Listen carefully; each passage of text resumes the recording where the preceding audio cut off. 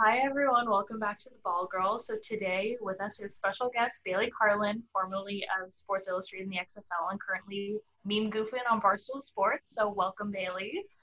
Hey, thank you for having me on. I appreciate it.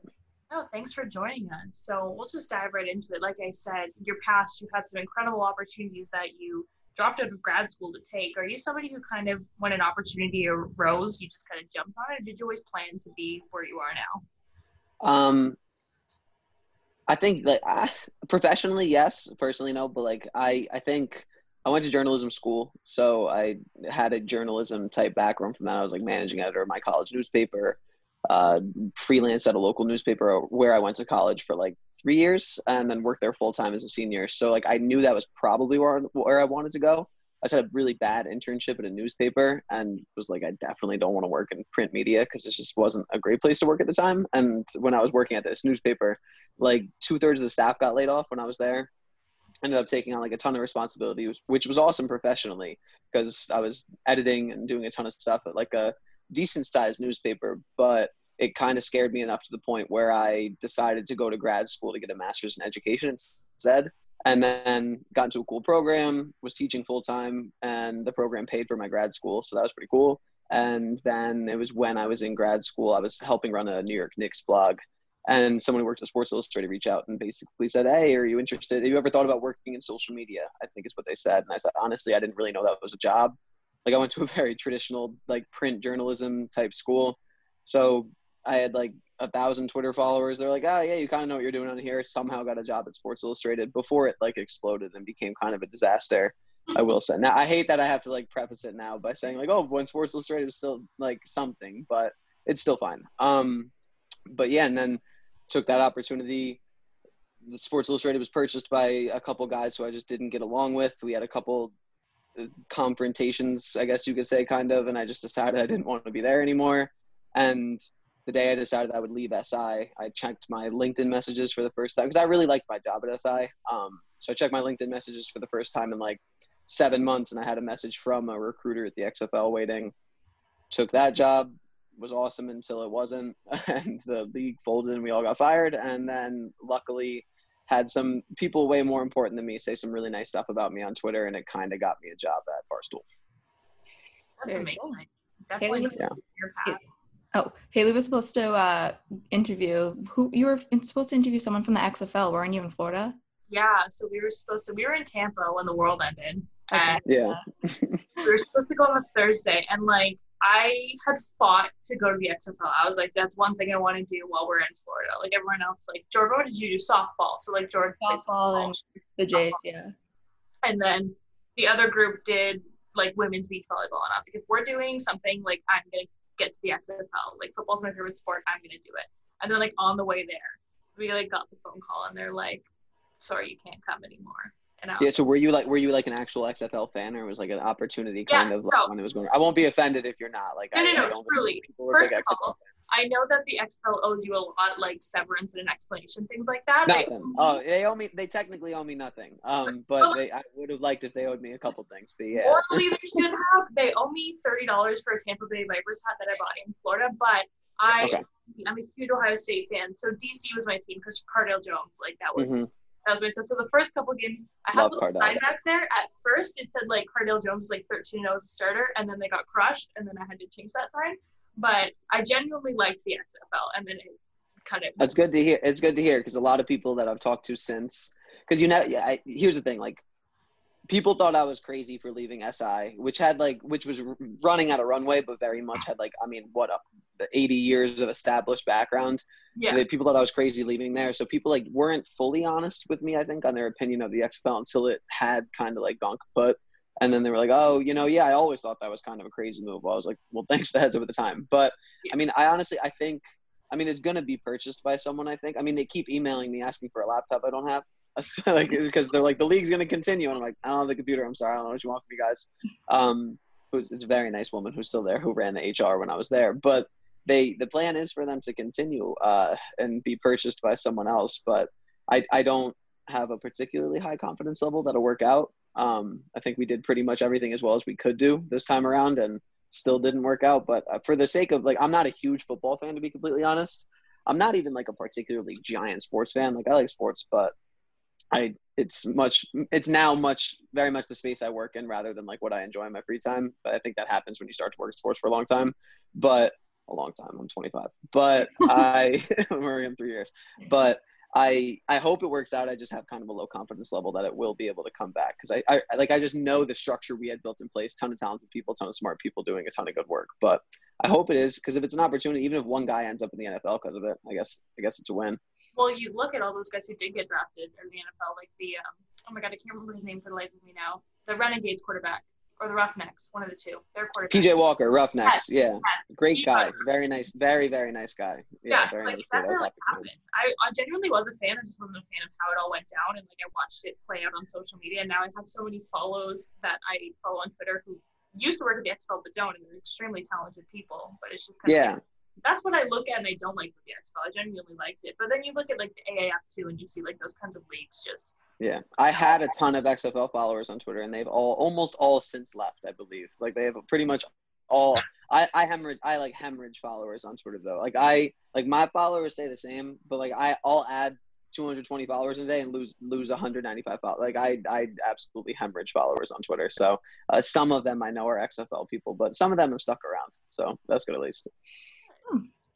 So now you're at Barstool, and me and Haley love just amplifying women empowerment, and you're under Erica Nardini now. How is it to work under the token CEO? Yeah, she's great. So the way like the kind of like Barstool thing happened, I had someone reach out to me, a guy named Gaz, who's my boss now, and he's basically in charge of all the social at Barstool, and he texted me or he emailed me. I think I got the email. I tweeted like I want to say like 12:45 that I got laid off from the XFL. I had an email from him by like 12:50, and he's like, "Hey man, just want to like get on the same page, like see what's up." Like first thing Monday mornings, does that work for you? It was a Friday. I'm like, yeah. Had a couple of conversations with him, and then I was just trying to figure out what to do. Again, like I said earlier, a ton of people said a ton of like really kind stuff about me. Like Katie Nolan quote tweeted my tweet, and then the second that happened, I had like 30 people who emailed me were like, "Oh, we saw Katie Nolan's tweet," which is just what happens when Katie Nolan retweets you, I guess. But a bunch of people reached out. Barstool was the first person I talked to, and then but I'd be lying if I said like I was weighing a ton of options, and then Erica, I just randomly got a call from I want to say like a Massachusetts-based number, like just random call on my cell phone. I was like laying on my couch, and I'm like, "Oh, hello," because I think I thought it was a telemarketer, and I'm like, "Hello," and she's like, "Hey," and I'm like, "Oh wait, I recognize that voice. Why do I recognize that voice?" And she's like, "It's Erica. It's Erica," and I'm like, "Hey," I'm pretty sure this is Erica Nardini, but like I hadn't been that far in talks yet. So like, it's Erica. I'm like, "Oh hey." And then she was like, "Oh my God, sorry. Like I'm an asshole. I should have explained myself." So I was in, and then I had like a 45-minute conversation with Erica. And she just like, I didn't have particular concerns, but she just detailed that she was just very kind and said she was a fan of my work and liked what I was doing and knew who I was. And like, that was incredibly flattering because she's such a big deal. And I've like respected her so much in the field. And just like when Barstool hired her, and then just everything she's done since. And then I had actually been following along with her Token CEO podcast, which is what she because I actually wasn't supposed to start my job until June 17th. And then a month early, she's like, "Hey, why don't you like work on my podcast with me?" I was like, and start full time. I was like, obviously, yeah. Because again, to get back to America, the American unemployment system was not particularly kind to me, and I hadn't received any unemployment pay like a good 40 days in. So it was nice to lock down a full-time job. So it's been good since. I mean, it's been weird starting a job during quarantine, obviously, where you can't see anyone. Like I've yet to meet anyone I work with, and it's been almost 2 months now, but it's been good. Oh. Awesome. Yeah. So, like you said, you kind of didn't realize that social media would be a job. You know, you had that print journalism background, but you see the tweets now about these bubbles and how they're saying you have one mandatory social media person. What do you think the role social media plays in teams now? Because it doesn't change the outcome on the field, but why is that so important in the sports world? That's a really good question. I'm like, wow. I'm like, I haven't thought about that myself. And I probably should be. But no, I mean, working for like as someone who has worked for a league now, like you see the significance in that 99.9% of stuff that people are seeing in public now is on Twitter or on Instagram. And it seems like I think the perception from like outside the space is like there's a ton of people working on these teams. But I mean, when I was at Sports Illustrated, there were 3 of us at the XFL. We had 3 social media editors. So like there were 3 of us, and this was for the league, and then each team had 1. So like it's like a small number of people putting out like an absolute ton of content. And I just think there's like, I hope that kind of gets maybe more recognized now. Like I hope people see that number, like only 1 person like in there, and then they see that like the same amount of content comes out, because it really is oftentimes just this one person really busting their ass and like just getting after it. And I hope they recognize that. I know myself, like I like my job right now. I don't ever want to work for a league again. I did not particularly like enjoy the experience of like how, and I don't know if this was a product of working for Vince McMahon or if it was just kind of the product of working for a league in general. I think it's probably more the league in general, but I just didn't like, I don't like the idea that I represent an entire league. Like that was said to me all the time, like your tweets represent, I'm like, my tweets most certainly do not represent this entire league. I'm like, that is not at all how it works. So I like the idea of kind of being able to be on the other side of separate from things. But I mean, the importance is infinite. Like it's just 99.9% of what everyone sees all the time now. And like so much of the time that's just coming from one person with their phone. Wow. Yeah. So Sure. if someone wants a career in social media, would you say that their own, like you've created a brand for yourself, would you say that their own personal social media reflects them like for future employers that want to hire them? I don't ever want to work for someone that doesn't let me say whatever I want to say. That's just like something I've kind of established. It's not the standard or the norm. I mean, there's like I guess I can tell the story now. Like there's like a funny story. Like when I got hired at the XFL, they run like a very in-depth full social media background check. And I think I just deleted like 60,000 tweets recently because I had to delete all my media tweets because I was getting like copyrighted by Twitter and they were going to delete my account. But like I think I had like 180,000 tweets or something like that. And they said they run like this full social media audit, and they said usually like it'll flag a couple tweets, whether it's like a curse word in a retweet or like something. And my account, they said like had like a stack this big. Like they said usually it's like 3 or 4 pages because it's every retweet, it's every tweet you've ever liked, it's everything. Like, and they had all of that. So my boss, basically, I had already announced I was leaving. I already quit Sports Illustrated, and like it was like out of here, like screw you guys, like done with this, left. Like it was like I'm taking a month in between jobs. I got like a call from who would end up being my future boss, and he was basically like, yeah, like your background check, like it's kind of like held up. And I'm like, oh. And so like there's that, and it was fine. It was, they thought I was saying particular language that I had just retweeted, and like I probably shouldn't have maybe retweeted some stuff I did, but it was nothing like I personally said myself. Like those tools are out there and the capabilities to check pretty much everything you've ever, and like the likes was I like that I didn't realize was a thing. So I was like, oh, why'd you like, and I luckily, like I had a boss who wasn't even my boss yet, who vouched for me and was very comfortable being like, no, he's good. Like, I promise that doesn't reflect upon his character. But like, I wish I didn't have to go through that process. You know, like I wish, like, and I didn't know any of this was going on at the time. Like I'm like leaving my job. I'm like, this is great. I'm like tweeting that I got a new job. So like I'm personally like, I don't like that. Like I didn't like that I felt they could make a judgment call on me before like even really meeting me. Like it's an HR person who's just like running a background check. I didn't like that. I do think I mean, someone's being canceled every 5 minutes. So I think it's obvious that like you shouldn't be saying anything that like everything you do say does reflect upon you at some point in time. Like it's just going to, and once you delete, even when you delete something, it's never deleted. I've deleted tweets and been able to recover them through different services and stuff like that. So like, even when you do delete something, like it's never, this is a great face you made after I said that. But yeah. So I mean, I personally am up like, but here's the thing. I'm also in a fortunate position that I've made a decent name for myself. And I think my work speaks for itself. And like, I think my work kind of speaks for me more than like cause I also tweet errantly and I tweet stupid and I'm tweeting at people all the time. And like, it's always been like a running train of thought thing for me. So I think when I'm being hired, people kind of understand that's what's coming with me. Like that's almost why they're hiring me, is because of my unfilteredness, because I say whatever I want in there. But there's a ton of jobs, like pretty much if you're trying to get a job in the NFL, I believe. And like, if you're trying to get a job in a ton of these places, like where they're going to be hyper skeptical of that, because if it's as easy as just running all your tweets through something and you get a million red flags and you run someone else's tweet, if you're down to 1,000 candidates and you run everyone through some sort of algorithm, you can probably eliminate a ton of people without ever even really kind of finding out who they are, which I don't love, but it's just kind of the reality. Does that make sense? That was an incredibly long-winded way to say that. Yeah, no, it did. It made sense. I'm more embarrassed of like when I used to ask Harry Styles to follow me 23 times a day. Did he ever follow? No. Many times. Like, yeah, no, that's tough. Yeah, no, and like my early tweets were like me tweeting at Carmelo Anthony and being like, hey, like can I get tickets to a game? And like that stuff's funny to me. Like I don't delete that. Like I don't delete that stuff. But when I also had that year of teaching when I kept a public Twitter account while teaching, which was like, so like I think I deleted 7,000 tweets before teaching, where I went through manually and like scrolled through every tweet I had sent. That was a bit of an eye-opening experience for me, like stuff but I've also been on Twitter since I'm 14 years old. So like there's a ton of stuff I was saying then that I don't think reflects upon me now, but we're also not really living in a space where it matters how old you were when you said something or anything. It's just whether or not you said it, you know? Yeah, no, I agree. I kind of find that, well, there's a lot of problematic things about cancel culture, but it's like a 13-year-old now is like, well, I'm 13 and I know better. I'm like, okay, I was 13 in the year 2009, not 2020. Like, you know, it was a different space, but yeah.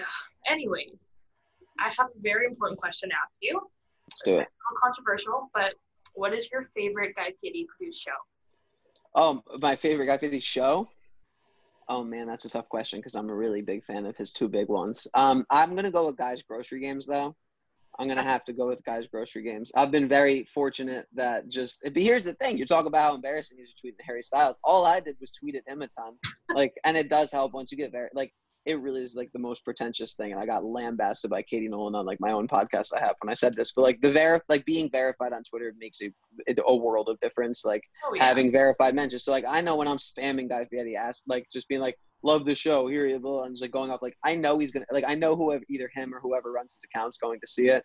And then I was lucky that one of the kids who helps to manage his account just basically saw me excessively tweeting at him, DM'd me from his personal account. I made a nice connection there, and he's been very kind to send along some merchandise and stuff like that. But excuse me, I'm gonna have to go with Guy's Grocery Games. It's just it's good. It's quick. It feels faster than an hour, you know.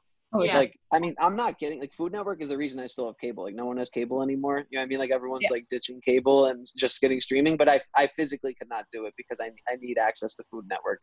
I also worked from home for, like, 6 months, and just Food Network in the background was just my go-to. So I'm going to go with Guy's Grocery Games. I love that. No, I also love Guy. You can't see it right now, but there's a picture. That's him and Stephen A. Smith at the All-Star game. Like that's like I tweeted that from my no context account. That was one of my better tweets. That's like an actual photo of me, my sister, and Urban Meyer, but then it's just like Stephen A. Smith and Guy Fieri. I love that. But no, I'm the same way. I love the Food Network. My friends used to make fun of me because I would go home and they'd be like, "Did you watch Bachelor?" And I was like, "I'm so sorry. I was watching Pitmasters. My apologies." Yeah, I'm also a big Bachelor guy, so I can't speak to that. But I mean, yeah, we are too. But yeah, there's a Bachelor Pro pod. Oh, yeah, 100%. Love it. Yes. 100%. Did you guys watch Listen to Your Heart? I only watched 2 episodes and dipped out. I couldn't deal with it. There was that one you didn't girl. like? Oh my god! There was this one girl. I don't even know her name. Was it Julia? She's just like, you're making out with him in front of me, even though they were coupled up. Like the one. No.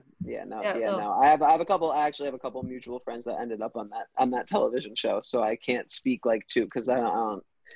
I doubt some kid I was friends with in high school's girlfriend's friend's going to listen to this podcast because I was on it, but you never know. So I try not to burn bridges if I don't have to. So no, honestly, I love that show though. I thought it was great. It was confusing when all of a sudden they had Jason Mraz on acting as a relationship expert, but I was here for the ride. I'll consume any Bachelorette content. Oh, me too. Winter Games was my favorite. Winter Games was fantastic. It was so good. It makes me laugh that Claire is the Bachelorette now because every time I look at Claire, I just see when 2 people say they're going to jacuzzi is a date. In Bachelor history. Winter Games was good, and I love Kevin. And Kevin I just felt so sad for Kevin, although him and Astrid are together now, and I'm happy for them. But yeah, Winter Games was good, man. Winter Games got a lot of flack, and they're like, did you see they were supposed to have summer games, and then it got canceled because of COVID and everything? Tokyo 2020. Yeah, no, I was very excited for that. Winter Games was everything. Yeah, me too. For poor Ben Higgins. I know he has a girlfriend now, but my heart goes out to Ben Higgins. I don't feel bad for Ben Higgins. I feel like Ben Higgins probably lives a pretty good life, but yeah. Yeah. So you've been able to meet a bunch of different people throughout your whole career. Who would you say is the most interesting that you've met? Most interesting person I've met. Like I think, because I think I seen on your Instagram you were in a call with A-Rod. I was on a call with A-Rod, but I didn't find A-Rod particularly interesting. I think he's like fascinating from like an outside perspective of like the fact that he went from being like one of the most hated athletes in the world to people kind of like universally like him now. I think there's like a level of fascination in that, but I don't really like, he just wasn't like, it wasn't my favorite thing I'd ever heard. It was cool like seeing myself on Zoom next to him now. I'd say most fascinating person I've met, Stone Cold Steve Austin was pretty cool. I interviewed him when I was at Sports Illustrated, and I just think you expect these wrestlers to kind of like be who they are as their personas, especially Stone Cold Steve Austin's been Stone Cold Steve Austin for 35 years. He was just a very like gentle, kind, soft-spoken man, and like we had some time to kill before my interview, and I think at the time like the showrunner or whatever she was like, oh, can you kill like 20 minutes with him? And I'm like, I think I could probably figure it out. But he was just like very kind, very nice, very soft-spoken, and that caught me off guard. And I think there's interest in that, the fact that he could just kind of like turn it on like that. I think that's interesting. Wow, that's not somebody I would ever guess would be like your number one choice. Yeah, but I wouldn't have either, I guess, until it just came out of my mouth right now, to be honest. But I think it's a good answer. No, that's a very good answer. But I know on your Twitter, you've been very vocal and a huge advocate for mental health, kind of speaking about it, and, you're not ever struggling alone. But it kind of made me think of how, if you were to put yourself in an athlete's shoes, like we're all kind of in the same boat right now in quarantine, but to be in an athlete's shoes, having to choose versus like your health or your career, do you think that's taking a toll on people's mental health more than anything in their decision whether they play or not this summer? Yeah, I mean, I can't speak to any individual's decision. I'm lucky that like I've just through my interviews and through my couple of jobs I've worked, I'd say I have like a handful to like maybe a couple more than a handful of just people who are professional athletes or play in like big leagues. And like I haven't had like particularly like deep, meaningful mental health driven conversations with them, but I imagine it's weighing on them. Like, I mean, I think it has to be, especially when public perception is just like a click away of checking your notifications. Like you make a decision 30 years ago to do something, it doesn't really, like, it reflects on you and it bears down on yourself. But now, I mean, you make a choice, like this, if you're an NBA player, you decide not to play because just say your family's immunocompromised and you don't want to not see your family for 3 months. And then you're like, I don't think I'm going to play because it's basketball. And it's at the end of the day, like it's basketball and it's not the end of the world. And, you get lambasted and people call you a fraud and a phony and a million people are going after you on Twitter. Like, I don't, like, I mean, I work for Barstool. I write blogs for Barstool. I think the Barstool Sports comment section is the worst place in the entire world. Like, it's like moments after I post any blog, it's just like, kill yourself, like every single time. And it's just like terrible place. But like, and I know like I'm used to that. And like the fact that like I've gotten used to it, I don't know if it's more of like, and I've only been there a couple months. Like I'm not like kind of afraid to like get in the mud on Twitter and argue with people and stuff. So I think as a result, my skin's probably thickened a little bit. But that just because you're a professional athlete or because you're, just because you happen to be a very good basketball player doesn't mean that you're like particularly great at accepting criticism and like have expert decision-making skills. I'd say a lot of the time you probably don't because you haven't had to make too many of them. Because I mean, your past pretty carved out for you when you're one of the best basketball players in the world for your entire life. So, I mean, it has to be weighing on them. I feel for everyone making that decision. I don't like the idea that commissioners and coaches and owners are putting players in a position where they have to choose because it's almost impossible to not look like an asshole either way, I think. I mean, either you are beating yourself up over it or you're getting beat up by the general public on it. But I will say, like, I don't think just like the general sports fan of any city, especially New York, which I tend to be a sports fan of some in New York, I think they've actually been more rational than I kind of expected them to, and a slightly more understanding of people who are deciding not to play or making those decisions. And maybe it's just because like I'm a Knicks and Mets fan and it's just like misery anyway, and it doesn't really matter what they do because they just stink. Maybe that has something to do with it. But I mean, I can't imagine being faced with that choice. Like I get faced with choices much less stressful than that every day, and I probably stress way too much about it. So like I can't imagine. Because who you're representing everyone at that point too, and you don't want to let your teammates down, you don't want to let your family down, you don't want to let fans down. I think it's an impossible position to put players in, and it's kind of upsetting that a ton of people are being forced into that position. Agreed. Yeah. Well, I'm good. I have one last question for you now. You're a Knicks fan. How do you feel about Spike Lee and that whole saga? Like, what are your thoughts on that? Oh, I mean, James Dolan stinks. So, like, anything that comes out of his mouth, I have absolutely no respect for. I mean, I don't don't know Spike Lee, obviously. I'm not the type of person who would know Spike Lee. But I like to think he's probably a good guy. And I mean, when you unconditionally support an organization for 30 years, I just think you earn a slight level of respect. People are like, well, he was a jerk and came through the wrong exit. And it's like, well, does it really matter? Like, it's Spike Lee. No one else is really knocking down the door to be the next famous celebrity Knicks fan. So yeah, nah, I mean, I hate James Dolan. I don't give the Knicks my money anymore. I don't until he sells the team. I won't. I mean, I have a friend that works at MSG, so I've luckily been able to get some free tickets to Knicks games, but I won't give them my money anymore until he sells the team. So I'm definitely team. I guess I subscribe, or I have cable, and MSG is on cable. So aside from that, I don't really support the team monetarily. So I'm definitely team Spike Lee in that breakdown. Fair enough. Well, thank you so much for joining us, Bailey. We really appreciate it. Yeah, of course. Thanks for having me on. I appreciate it. All right. Thank you so much to our guest, Bailey, for joining us. If you want to follow him on Instagram or Twitter, it's at Bailey Carlin, and you can listen to Meme Goofin on Apple Podcasts. So to jump into our little roundup today, summer camp presented by Camping World. Camp Rock presented by Disney Channel. Literally reminds me of every stupid bowl name when it's bowl season. I love bowl season, but it's literally like the New Era Pinstripe Bowl. That's one. The famous Idaho Potato Bowl. The Tostitos Fiesta Bowl. Except now I'm pretty sure it's like the PlayStation Fiesta Bowl, which makes no sense to me, but I digress. It used to be the Tostitos Fiesta Bowl. That makes so much sense. Yeah, that's the best one. That is the best one. Sugar Bowl, Cotton Bowl, Goodyear Cotton Bowl. A tire company. I love tires in my bowls. I love eating tire. It has nothing to do with football. I make everything about football. This is baseball. So, schedules came out today. But before we get into that, there's been a few headlines. Yeah, on Saturday, Tanaka got line drive dingered from Giancarlo Stanton, the big machine guy, in the head. Went down, I think it hit his hat off. Went down, and then he got escorted off the field. He walked off, so that was good. And then he stayed in the hospital and returned the next day. He was in full spirits. I'm pretty sure they said it was just a mild concussion, which is nuts because I've had very small concussions. I got a concussion from hitting my head off a table.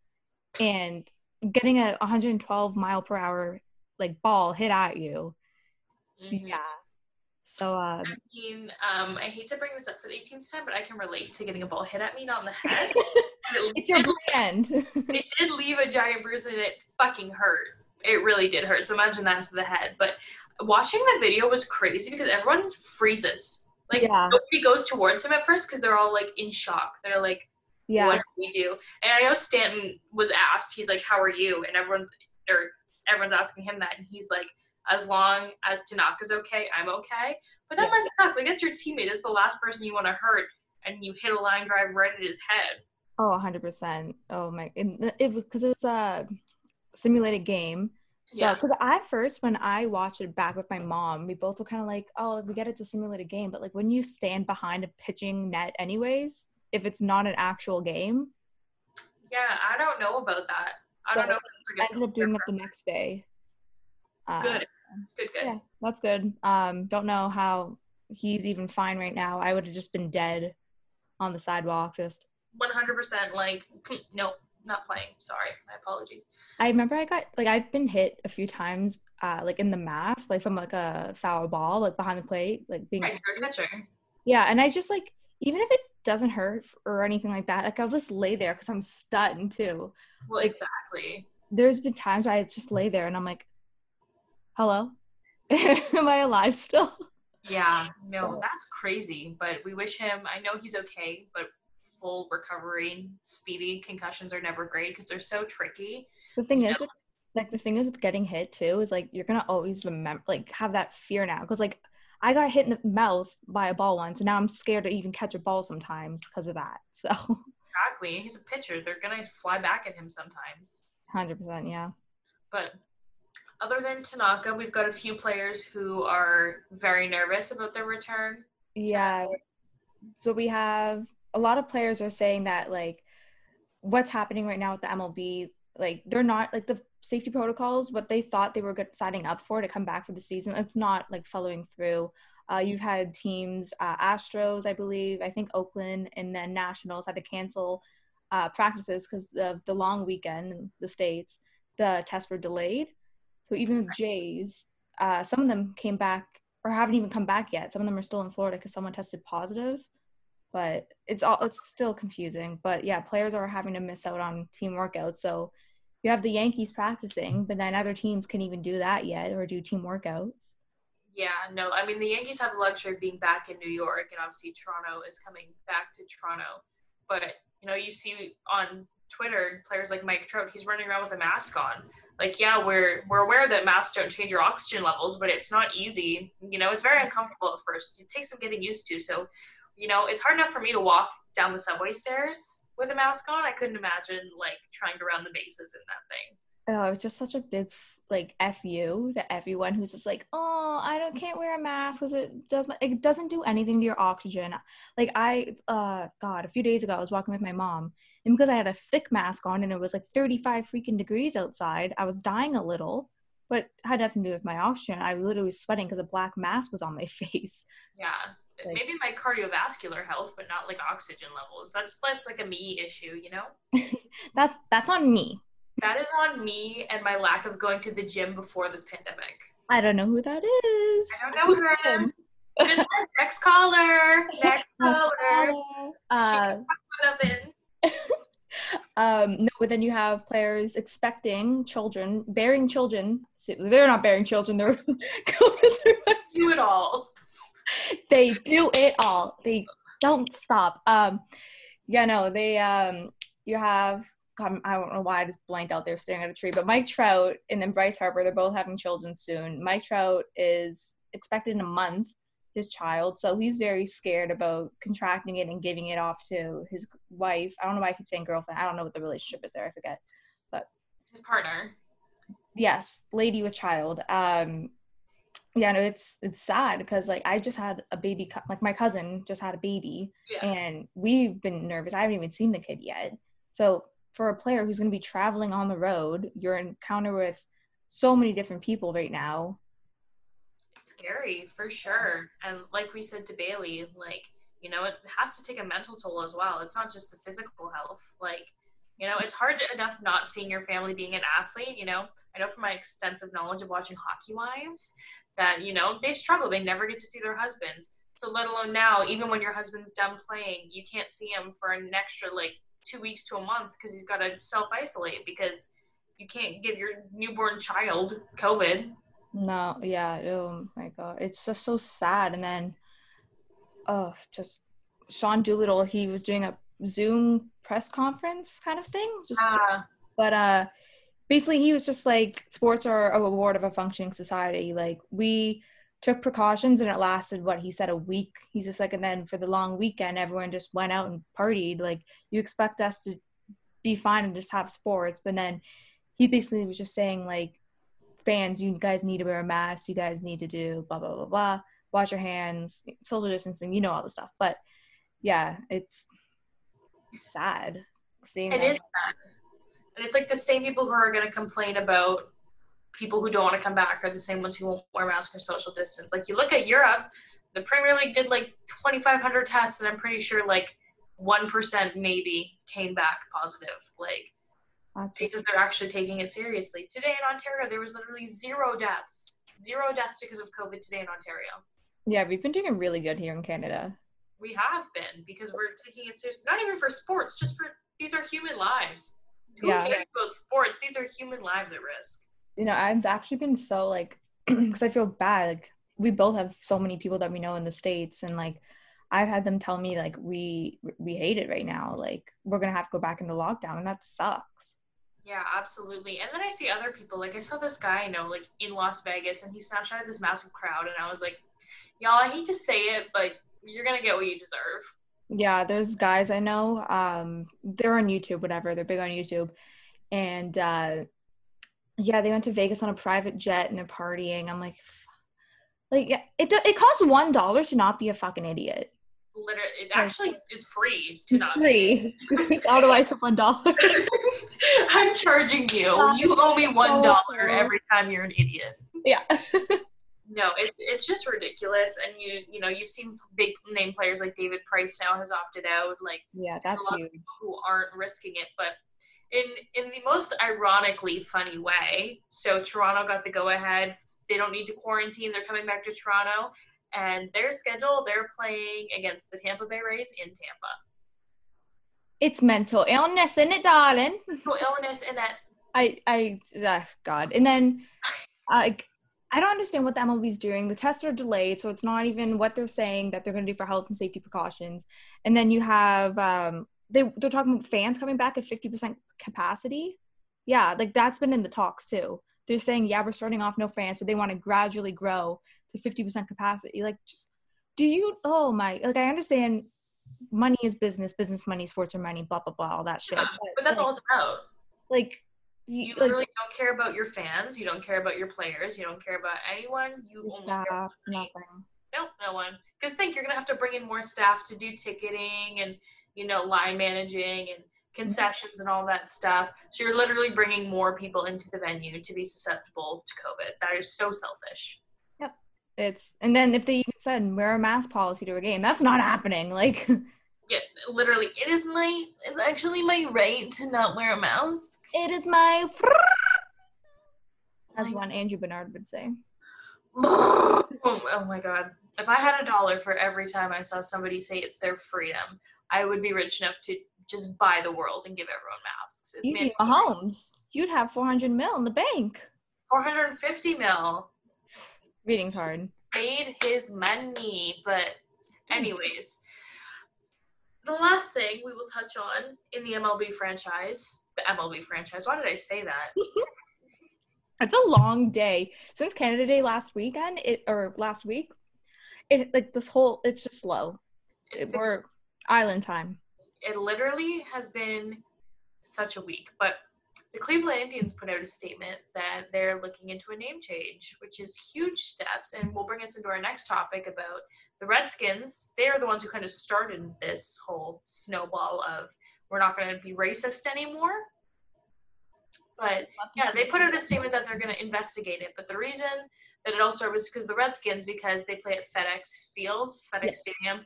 I don't know. I've never been to Washington. I think it's FedEx Field. And FedEx basically said, we're not going to pay for this stadium anymore unless you change your name. And Dan Snyder is a douchebag and doesn't deserve to own the Redskins anymore. But I'm sure that kind of was like a wake-up call for him, being like, I can't afford this stadium because the Washington Redskins cannot win football games. So get a bit of a pickle here.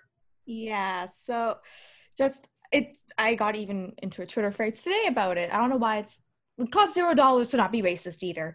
And people will be like, oh, like we're not racist. We just love the name like Cleveland Indians, or we love the Redskins. Even Kansas City Chiefs is vaguely like, I don't think anything's going to go with them with the name change, but that's still inherently racist. Yeah, like I'm a Blackhawks fan, but if they changed the name, I wouldn't be like, but I love it. Like, okay, yeah. You're still going to have Kane and Taves, so you're fine. That's all I care about, truly. Changing the name does not mean the players are going to leave. Whoever's paying them, they will stay. And, like, the big thing with all of this, and it gets me so angered. So, in my undergrad, I was able to do social media coordination for a Masters Indigenous game. I forget what year it was, 2017, 2018 now. And we had to do intensive training on Indigenous culture and all that stuff. So, and like, I would have just kept saying First Nations, which is wrong. And I'm going to give you a little lesson on why it's wrong. So first off, Indians is not even saying it's politically incorrect. It's actually just not correct at all, because your boy Christopher Columbus set sail to the New World, thought he was going to the East Indies. Ends up here and discovers Aboriginal people, well, the First Nations, so the people native to that land, which is North America. And he was too prideful, and he was like, no, these are Indians. Yep, these are them. So that guy sucks. Anyways, but then I probably wouldn't be here. I would not be here. But anywho, so how that's so wrong is, first off, you can tell he labeled them wrong. Mm-hmm. That's the first uno. I had to write down the notes here because my mind gets jargoned on this stuff. But anyways, so First Nations, people that were here first. Okay. Inuit are people that are natives to Arctic regions more, so Canada, Greenland, I don't know, it's the Arctic. I don't know why I'm not thinking right. Like Nunavut, Northwest Territories in Canada. And then you have Métis, and my grandmother is, I think, the last status in our family. I think she got the Indian status card because that's what it's called with the Indian Act. So it's not me saying Indian, whatever. It's yeah. It is tricky. So, and I tweeted out a link to understand the terminology more. So I usually try to say Indigenous or Aboriginal communities, but yeah, Métis is if you're mixed ethnicity with First Nations with European. So I'm Métis. I don't know too much about my background with that, but Métis French. So it's pretty cool. But yeah, the thing is, like, you're wearing headdresses and scarves to, like, it hasn't happened as much anymore, but like you still see the red face paint. See, like, if I see a white guy wearing a headdress from a culture he's not a part of, like, even me, I just said my grandmother has it in her blood. I'm still not going to a game and doing that. No, and it's like, the thing is too, even just cultural appropriation is so wrong. Like, that is people's heritage that you're making fun of for fashion or for leisure and sport or whatever. But the amount of trauma that these people have been through, like, the amount of people who don't understand that residential schools, A, they don't even know what they were, B, they don't understand that they were around to the late 90s.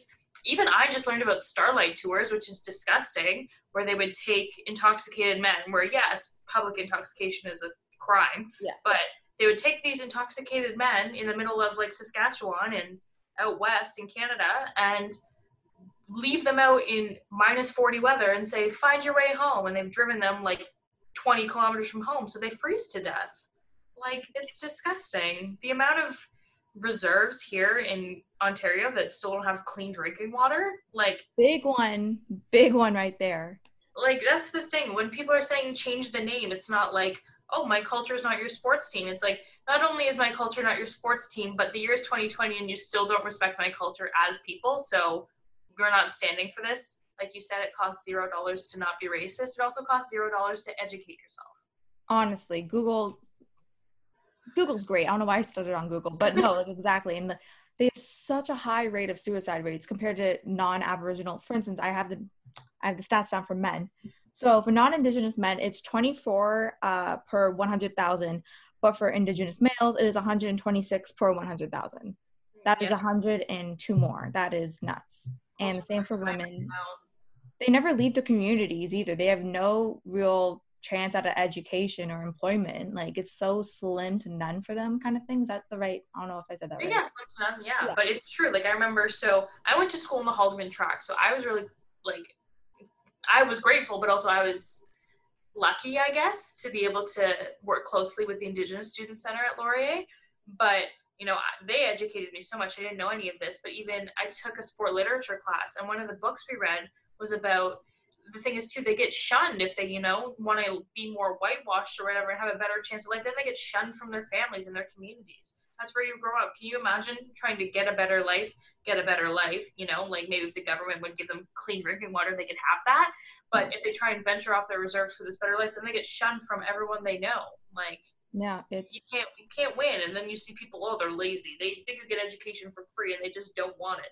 They don't have the access to the opportunity. Like, yeah. Why is that such a hard concept? There was I don't know who exactly said it. I think my brother was having a conversation with someone, and they basically said that the stereotype that natives are alcoholics. My brother lost it on, like, I forget honestly who it was that said it. But yeah, my brother went off. My brother usually doesn't go off on that kind of stuff, so kind of good to see that from him. But yeah, it's upsetting. And for instance, like Haley mentioned, the residential schools, literally 1996. I think you were born in 1996. The year you were born. So let me tell you what a residential school is real quick. Canadian government funded schooling where they would take children from their native reserves, put them into schooling, cut their hair, make them dress in like little suits. Even if they had a sibling in the same school, they would separate them, and they wanted to, literally, if you look it up, the term was shake the native out of them or shake the Indian out of them. And these people that left after, they don't see their families ever again.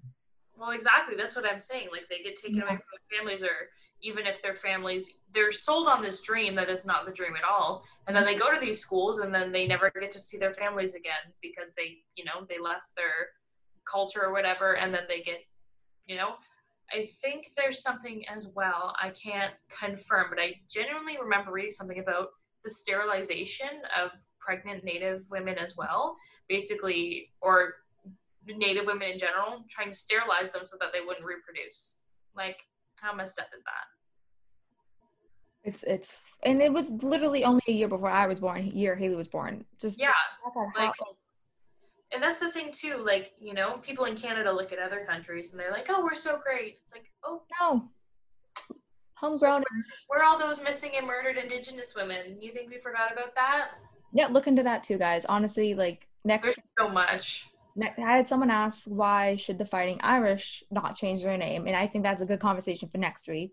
So we can continue this conversation, but I please urge you to just even take 5 minutes out of your day and just read an article on why the mascot controversy is so large. Yeah, even if you just need to educate yourself on one topic, look up residential schools or look up Starlight Tours or look up the sterilization of Native women. Look up the Oka Crisis, Indian Act. There's many options.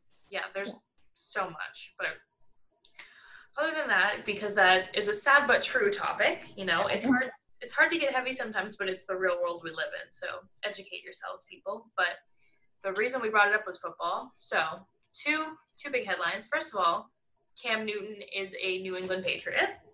That was the most random thing out of last week. Yeah. Already? Jeez.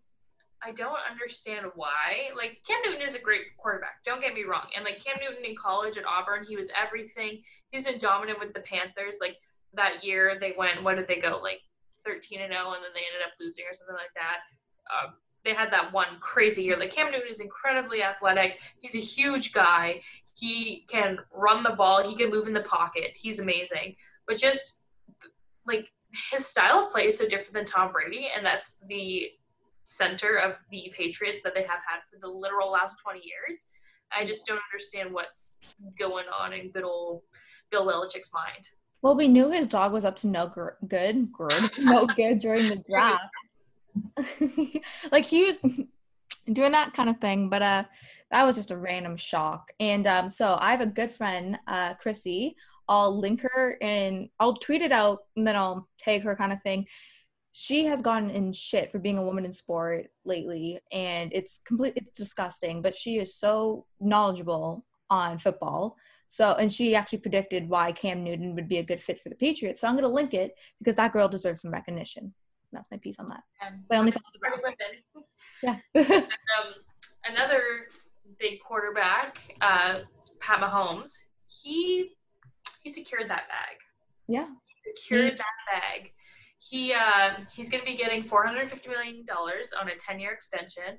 Basically, all of that money is guaranteed. He gets a guaranteed $50 million bonus in 2026. I think the signing bonus is only $10 million, only because the amount is due to, like, roster bonuses and things like that he basically is guaranteed the whole $450 million. It's insane to see what he's done with the Chiefs. I mean, obviously he had a great team around him, like Kelsey and Hill and all those players, but just, like, he's literally 24 years old.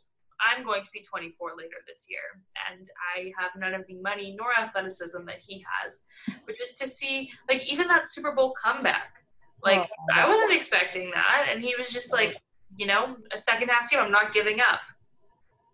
Just not, like, I'm just wrapping my head around the money. I'm not even good with numbers, and that's a lot of numbers to me, so. No, that's insane. Like, first of all, no, he needs that much money, but he definitely is worth it, what is it, Barry Bonilla Day? That just yes, on Canada Day, July 1st. Yeah, July 1st. So he gets paid $1.9 million years from the Mets because he was given some giant contract that he didn't deserve. But Patrick Mahomes definitely deserves this, and it'll be interesting to see what the Chiefs do next year. Honestly, I'm very excited for the NFL season, only with, like, the giant moves that have been made, like Tom Brady to the Tampa Bay Buccaneers, up to the Tampa Bay Rays. He's a baseball player now. Blake Snell is my favorite quarterback. But, like, anything Cam Newton to the Patriots now. Like, it's nuts. I'm so excited to see what's going to come about, seeing Joe Burrow be behind that Bengals offensive line. Bracelet, yeah. Sorry, I, like, can't speak English. It's like I say bagel weird apparently sometimes, but whatever. But yeah, that'll be very interesting to see. I'm excited. I'm very excited. Yes, go Brownies. Go team. But we're not going to go on a Browns rant right now. We're not going to do that. So anyways, Sorry, pound. there's been some basketball moves, or what's happening with that? So, I mean, basketball is starting up, kind of, except like the Bucks have closed their practice facility. What's happening to Giannis, we don't know. It's a mess. Everything that's happening in Florida genuinely is a mess. You know, the WNBA just flew up today, so we'll see how that goes. Like the NWSL return has gone pretty well, so hopefully the WNBA's has. But no, what I'm most excited about is the basketball tournament, aka TBT. Throwback Thursday, because what it is, it's a tournament with all former NCAA players. And last year, Carmen's crew won, which is Ohio State, led by the love of my life, Aaron Kraft. So because we were shorted of March Madness this year, which we were literally in Tampa when that was all happening, I remember. So I think it was Jake was like, the Indiana men's team just left that halftime. Yeah. They're not coming back. But it's a little bit of college basketball, a sprinkle. It's not the same at all. March Madness is like everything, but it's just interesting to see, you know, those players. You kind of wonder what happens to people when they don't make it in sport, like these big names in college. It's like what happened to them afterwards. I know Aaron Kraft is like a doctor. He played in Europe for a while. I'm pretty sure he has his doctorate. So like, he'll be fine. But you know, you have these players that you love in college, and it's like, what happened to them? I was saying to Bailey, Cardale Jones, he was one. He was amazing in college, wasn't really an NFL caliber quarterback, never made it anywhere. The XFL was kind of his chance. This tournament's kind of a chance for these guys to be like, you know what, I can still ball.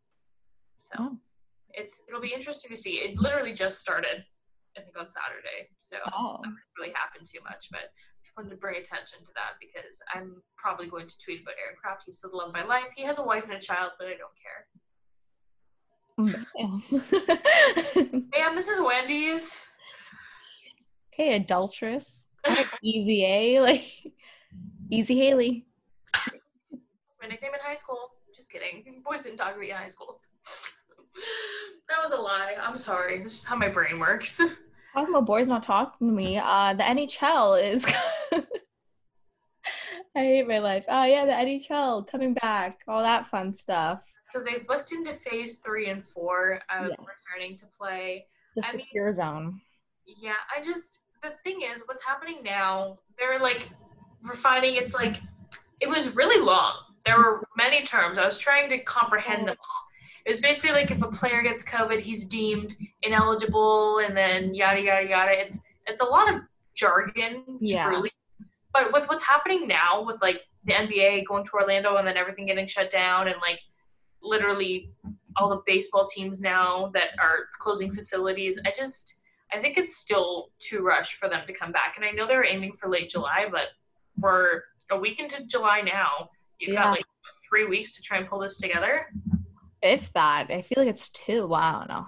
But I think it's nuts. And that even just past few days, we just seen Jake Virtanen out at a club getting bottle service, wearing a Works Crew hat. But then at that point, I'm also conflicted because it's against Lipschick. So it's kind of like, okay, we'll give him the pass on this one. But like, please don't spread COVID, but also like keep doing it. Wear that hat. But I think 23 players or I think is it players? 23 individuals who got tested with the NHL. 23 people are positive. I don't know why I had to say it like that. Yeah, it was 0.8%. So truly, it's not a lot, but it's like you want that number to be 0. You don't want to be like, oh, it's less than 1%. We're gonna slide it under the rug, especially in the country that has the highest cases recorded. Like, you want to be squashing that curve. You don't just want her to stay steady. No. This is when you want it to go off a cliff. But it's very confusing, like you were saying, with all the secure zone. First off, we're both in Toronto. Haley's downtown, so pray for you.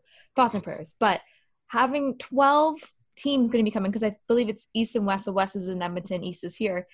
It's going to be like the World Cup of hockey all over again in Toronto. So it's going to be – here's the thing. They have like section bubbles, whatever, and then there's like questions about if someone leaves the bubble and has to come back in kind of thing.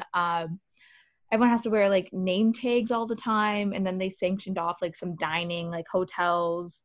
They get their groceries done for them, I think, something like that. And they're gonna have their families get like deliveries for groceries and stuff like that, so they never have to like see them. Yeah, and then I see there's no dress code, so Can't wait. Fashion Draft 2.0. Oh my god, can we please jot it down? Bubble edition drafts.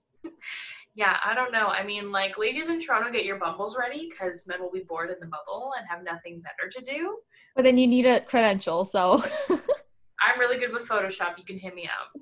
Oh my god! But no, I'm thinking like Toronto. It's big hockey city. Like everyone knows that. Yeah. Hockey Hall of Fame is here, but original 16. But anyways, the fans here are crazy. So you're gonna tell me the fans aren't gonna try to enter this bubble and then it's gonna be a shit show? Because it's definitely gonna happen. So when I worked at MLSC, I came out of the parking garage one time. And people were looking in my car like this, trying to see if I was a player. And I'm sitting there in my Dodge Journey, like, oh, 100%. And it's not even just like, people are going to assume that's like crazy fangirls. No. One time, this is a funny story. One time there's this restaurant in Kitchener it's one of my favorite restaurants. You always go there. Well, one time Ty Domi was there and my dad literally chased Ty Domi through this restaurant to get a photo with him. And it's like me, my dad, my sister, and Ty Domi. And we're like awkwardly over this table because my dad was like, it's Ty Domi, gonna go find Ty Domi. Can you relax, sir? Like, oh my god. Okay, so actually kind of a similar story to the last one I said. So my boss was leaving one day and like I don't know how tall, he's a pretty tall, dark-skinned man. And I guess they thought he was a Raptors player. He could definitely pass as a Raptors player. So these fans are like, autograph, please. And he just started signing autographs. He just works for them. He doesn't actually play. I love that. That's so funny. That's like if one of my coworkers said that there was apparently some Raptors player in our store buying like a $3,000 bottle. But I was like, this is also coming from a 75-year-old man. So I don't know. His vision might not be good. So you might just see like a tall man. Literally. He was like, it's a tall one that they just signed for $7 million. I'm like, who's only signing for $7 million? It's not a lot of money when you're an athlete. That's what I'm saying. Who agreed to that contract? Not me. Not Patty Mahomes. Not Patty Mahomes. That's for dang sure. But yeah, that's all we got from me and the sty in my eye. So. So thank you guys for joining us once again, and we hope you enjoyed. Enjoy it. It's a long one.